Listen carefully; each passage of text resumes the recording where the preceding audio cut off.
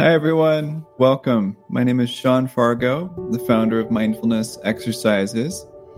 Today, I'm joined by a friend of mine, Giovanni Dienstmann. He's the founder of liveanddare.com, and he's the new author of Mindful Self-Discipline, a wonderful book.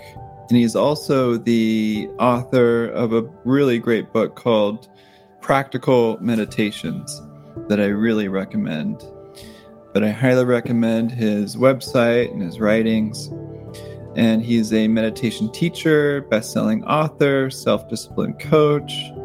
He's helped hedge fund managers, CEOs, entrepreneurs, artists, pro athletes to live a more focused and disciplined life. He's been successfully coaching people to overcome distractions, procrastination, self-doubt, fear, and other forms of self-sabotage. As a meditation teacher, he runs liveanddare.com, one of the 5 most visited meditation blogs on the internet. His first book, Practical Meditation, is available in 8 different languages and has been popularly called the Meditation Bible. He's highly disciplined himself, wakes up really early every day and meditates, writes. He has over 10,000 hours of personal meditation practice and is sought after consultant to award-winning meditation apps. His meditation programs have helped over 20,000 people to start a daily meditation practice, improve their psychological well-being, and master their minds.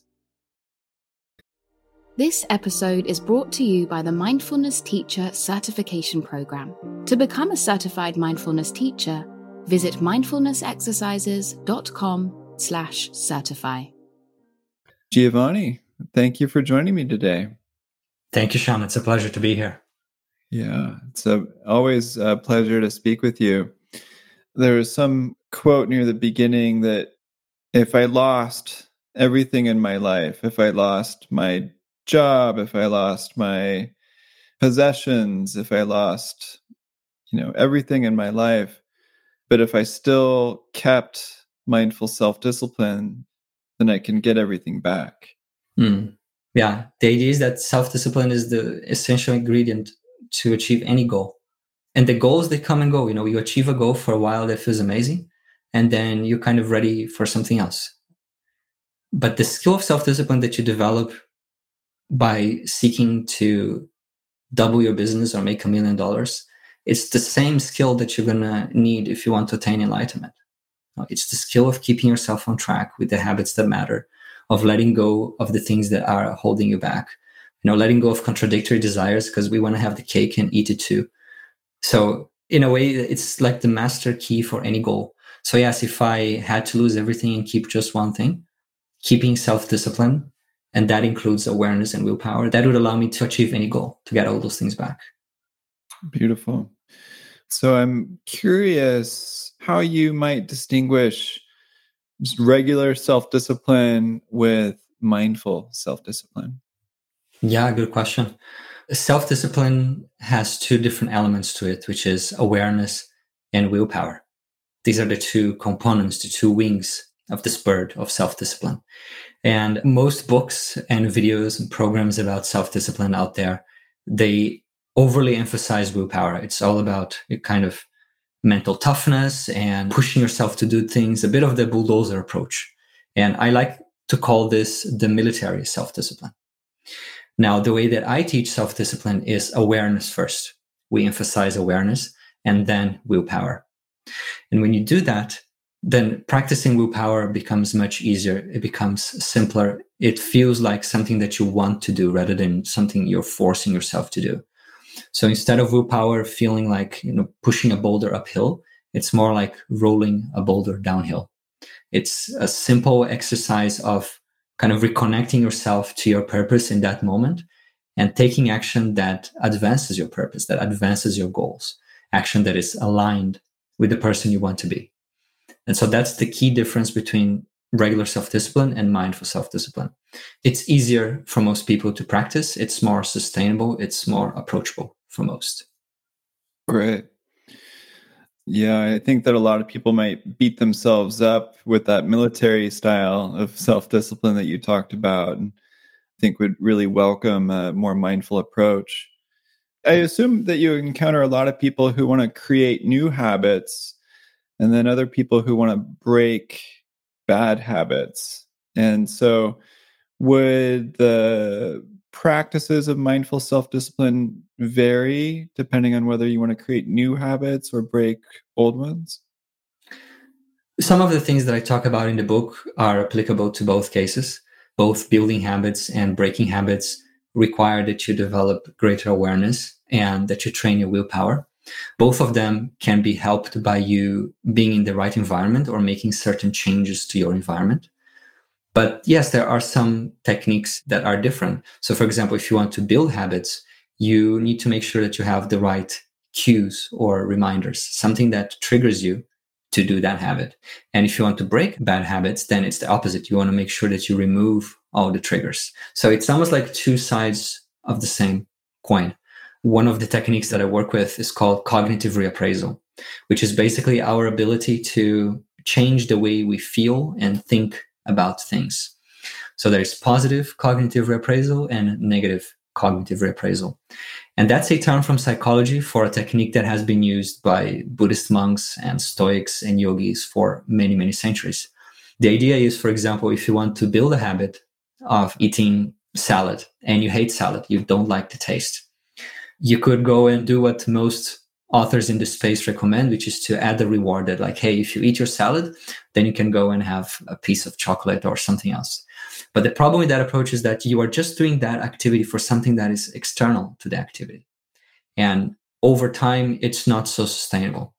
Now, with cognitive reappraisal, you learn to love the salad for its own sake. You teach yourself to enjoy the taste of the salad. So that would be a positive cognitive reappraisal. Depending on how you focus your attention and the self-talk in the moment that you are going through that activity, you can teach yourself, you can condition yourself to enjoy the things that are good for you. And the other side of this is negative cognitive reappraisal, in which you are teaching yourself to dislike the things that are not good for you. So to use another food example, if you enjoy drinking soda and you want to stop, then negative cognitive reappraisal allows you to develop a distaste for that drink. And when that happens, you don't need to exercise willpower anymore to say no to it. The spell is broken. You're just not attracted to it anymore. And so as you can see, depending if you want to build habits or break habits, you would use two different sides of the same techniques. Right. With the salad example that you mentioned, learning to enjoy the salad, for an example like that, how much would you advise people to sort of tap into their future self of how the benefits may come with physical health and energy and vitality? Or how much would you encourage people to tap into the act of like really savoring the ingredients or the taste? Or how much would you tap into the emotions of the dangers of not eating salad? Can you walk me through maybe a few techniques that you might help people to really enjoy something that they think that they might not enjoy? Okay. Let me just take a step back here and kind of reconnect to your initial question of how is mindful self-discipline different from self-discipline. I believe that self-discipline should not be painful. I believe that self-discipline should be us coaching ourselves to be on track with the things that are actually good for us. Now, there's this quote on the Bhagavad Gita that says, that which is good for you in the beginning and not good for you at the end is not good for you. That which is not good for you in the beginning, but good for you at the end, that is good for you. And so that brings us to the topic of the future self. If we are more and more connected with our future self, if we have a more long-term focus in life, a more long-term perspective and awareness in life, then naturally we will bring a bit of those long-term consequences into the present moment when we are making a decision. And then the salad will feel more attractive and the soda will feel less attractive. So yes, connecting to your future self and the long-term consequences of that action is one way to change how you feel about that activity.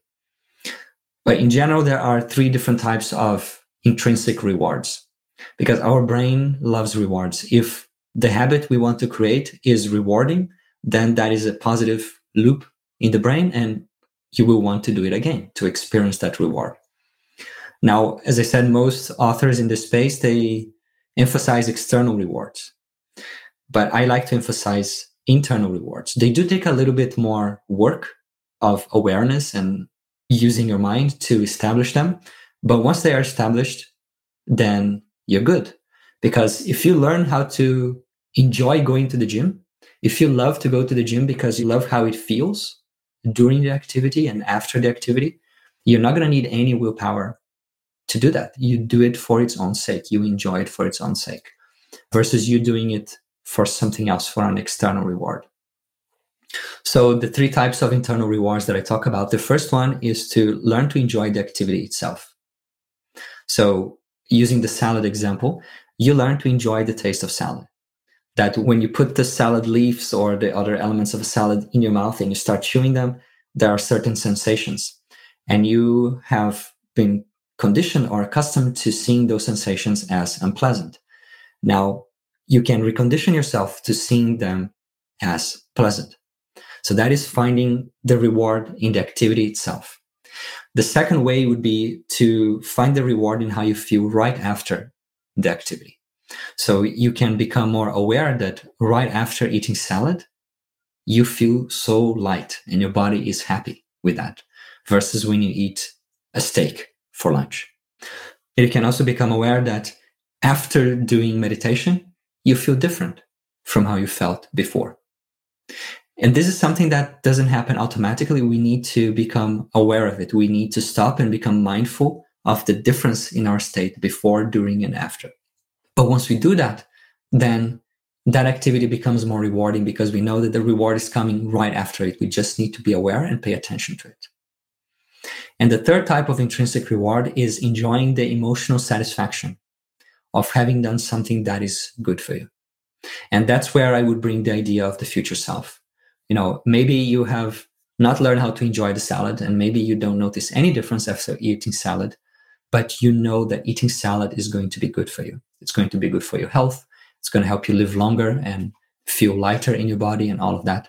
So you go and eat the salad and you bring to mind that feeling that I just did something good for me. I exercise a little bit of self-discipline, a little bit of willpower to do something that is good for me. My future self is going to be proud that I ate the salad instead of the hamburger. So these are the 3 different types of intrinsic rewards that we can attach to the habits we're trying to create. Right.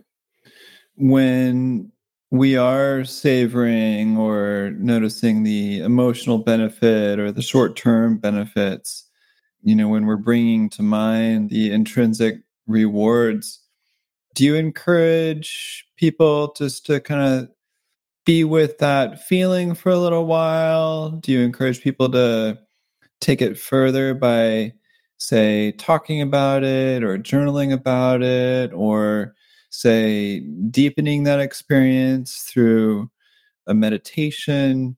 Like, how would you encourage people to really fully experience that intrinsic reward? I think all of the things that you mentioned are a really good idea and they work. I have created a guided meditation for the positive and negative reappraisal. And in that guided meditation, then I help them connect to find the pleasure in that activity and connect to it and stay with it a little bit longer. But I also like your idea of journaling. I think that can be helpful. Mm-hmm. Beautiful. We've been talking about salad as an example of something that, most of us know is healthy for us, but we may not actually eat it very often. With mindfulness, with meditation practice, I think most of us also know that, it's good for us. It's like a salad for our minds or our bodies where, there's plenty of science showing the short-term and long-term benefits of it, but a lot of people find it hard to commit to a practice. Why do you think most people don't commit to a daily mindfulness meditation practice? I think this is an expression of the general challenge to people committing to making change and creating habits. They struggle equally with, doing a regular exercise or going to sleep always at the same time and all the other things that they know would be good for them. It all comes down to the same skill, which is the skill of self-discipline. Whether you want to build a habit of exercise, meditation, journaling, writing a book, whatever it is. And then there are many challenges for that. I like to always start by talking about the aspiration. The aspiration is your why. Like, why do you want to do a particular thing? And the stronger is your perception of that why, of that ultimate benefit, the easier it is for you to build that habit. So someone who is trying to start a daily meditation habit just because they think it's good, and it is, it's very different from a person who realizes that, you know what, meditation is the key for me to become the person I want to be.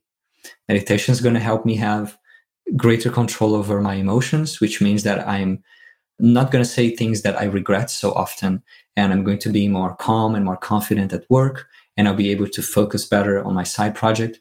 And when you go through this exercise, I call it the black and white exercise, to link that particular activity to all the different areas of your life. How would that activity lift all the different areas of your life? And how skipping that habit is a form of limitation in all the different areas of your life. And so when you make this wider connection in your brain of how important that thing really is, then your motivation has just increased a lot. And that becomes a much more solid foundation for you to start a habit. That makes sense. A lot of people, I think, find mindfulness and meditation as a result of them kind of breaking down. They may be going through a really stressful time and they need something new to help them. Maybe they realize that some of their coping strategies just aren't sufficing anymore. And so a lot of people will come to mindfulness and meditation as a result of having gone through significant challenges. Other people may go to a yoga class or to a workshop when things are going relatively well and their life is kind of ho-hum, things are going okay. And they might think, oh yeah, I'll practice this mindfulness. This feels doable. And they may partake in it for a little bit because it feels relaxing and calming. Do you find that either levels of stress or happiness are more incentivizing for people to practice mindfulness? Do you feel like people want to be more self-disciplined with mindfulness as a result of them trying to cope with something stressful, or that it's just easier without all the stress to take up a new practice because it feels good? Mm. That's a question that I've asked myself a lot, and I still reflect on this. My experience with people and teaching this and studying about these topics is that the negative motivation tends to be stronger. People are more motivated to take medicine than to take a vitamin. And that is something to do with the negativity bias of our brain, that our brain pays a lot more attention to pain than it does to pleasure. It pays more attention to danger than it does to opportunity. So if there is a real problem and mindfulness is perceived as a way to help us solve that problem, I think that person is going to be more motivated than someone that everything is going fine in their life and mindfulness just kind of makes things a little bit better. I think that the first person is going to have more motivation and focus because he or she really needs it. In Buddhism, there's this expression, meditate as if your head is on fire. It's something that is incredibly difficult to do, but when your head is on fire, you're not thinking about lunch. You're not thinking about your to-do list. You're not rehearsing a conversation in your mind. You're just seeking water. And for those who practice meditation as a form of spiritual awakening, then they seek to have that type of intensity. For everyone else who is practicing meditation for the mental health benefits, the physical health benefits, focus, etc., arguably you don't need that level of intensity. But for me, so far, it seems that pain is a greater motivator than pleasure or benefits. Yeah, I think that echoes my experience in hearing a lot of people talk about their practice. I think they're, maybe more incentivized to get rid of the pain than they are to eat the cotton candy. For me, this kind of ties in with, say, a purpose or aspiration for meditating. Say, a lot of people might start practicing mindfulness to cope or to get through a tough time. But, usually those tough times are temporary. And so I'm curious what kinds of, say, aspirations or purposes you've found to be healthy or helpful for people in sustaining a practice once their short-term pains and challenges are dealt with. I think both of us as meditation teachers, we have seen this before, where a person comes to meditation because they're not happy. They practice it for a few weeks, then they feel better, and then they stop practicing because the problem doesn't exist anymore. And then the problem comes back, and then they need to come back to the practice. So I think it's helpful to see meditation just as we look upon taking shower. It's something that we need to do daily. It's important for maintaining life. The same thing with exercise. It's something that is important for maintaining health and vitality.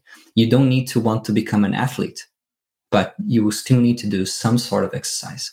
You don't need to want to become a Buddha or an enlightened being, but you will still need some form of meditation to help you be healthy and happy and focused and present. So I think the key here is to somehow tie in the practice of meditation to that person's deeper aspirations. And for some people, it's going to be about family life. For others, it's going to be about career. For others, it's going to be about their business or wealth or whatever it is, the deeper longings that person has, the deeper aspirations that person has.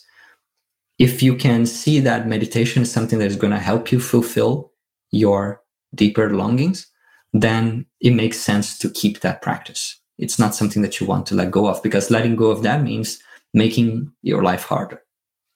Yeah.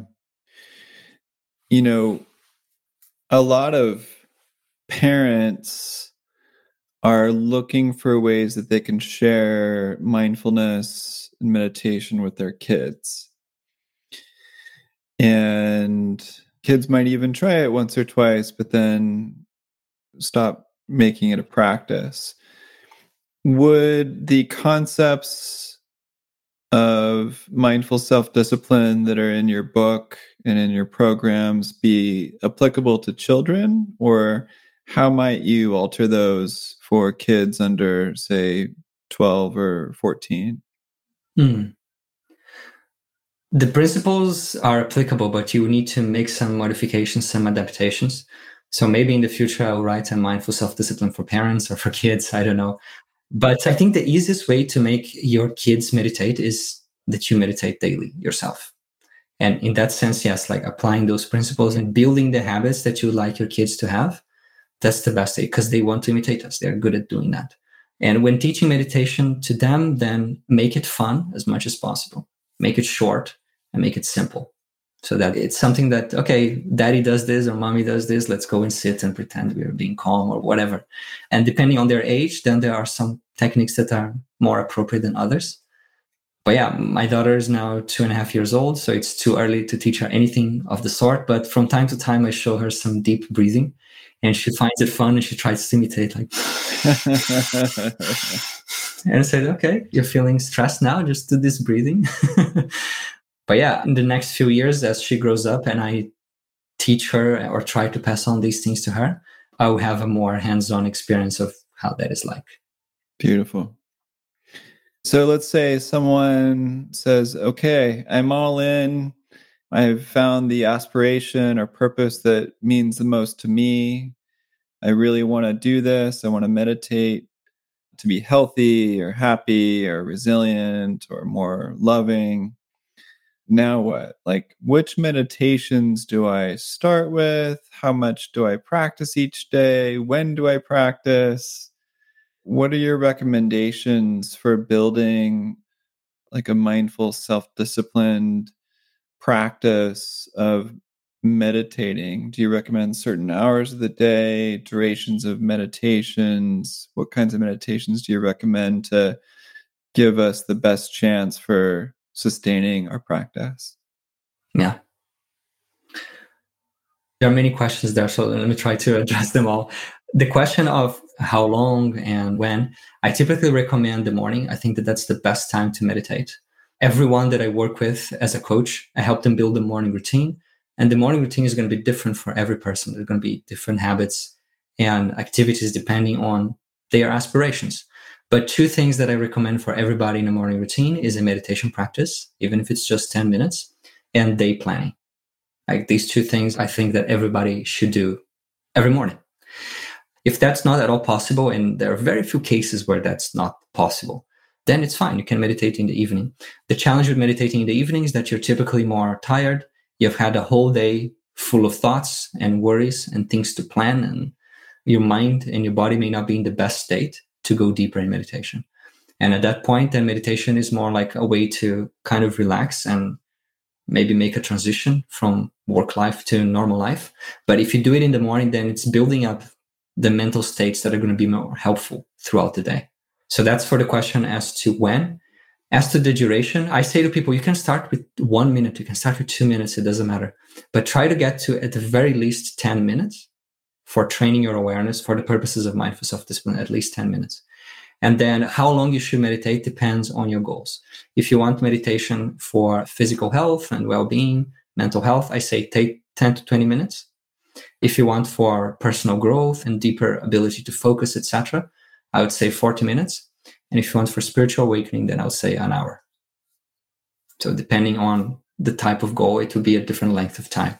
And as to which meditation should they do, that's an incredibly personal question. It depends on their personality, depends on the phase they're in life. Do they need more energy and more fire and motivation, or do they need more calming down and relaxation and letting go? Their personality, their goals, all of this will influence. What I do for people who come to me is that, hey, this is a course with 14 different styles of meditation, these two courses, one after another. Go through these and see if you can find the one that works best for you. So I believe in people trying different forms of meditating and finding what works for them. Beautiful. What are those courses you just referenced? Sure. So it's the Limitless Life program. I've put all my meditation courses inside this program. It's a membership that people can join and get access to all of them. Great. And we'll post a link to that here. Well, may you get everything that you want. Thank you for sharing this book and all these teachings. I encourage everyone to check it out, Mindful Self-Discipline. You can go to mindfulselfdiscipline.com to learn more and to get the book, read all the testimonials. There's also an app that you can download that can help you walk through it. Giovanni provides coaching on mindful self-discipline. So encourage people to check it out, as we all could use a little bit of self-discipline for something. Giovanni, thank you so much for joining me today, and thank you for sharing your teachings. Wonderful. Thank you, Sean. Become a certified mindfulness teacher with the internationally accredited program at mindfulnessexercises.com/certify. In this unique, self-paced program, you'll learn directly from Sean Fargo and the world's most respected mindfulness and meditation instructors. Save 20% now when you use the code PODCAST at mindfulnessexercises.com/certify.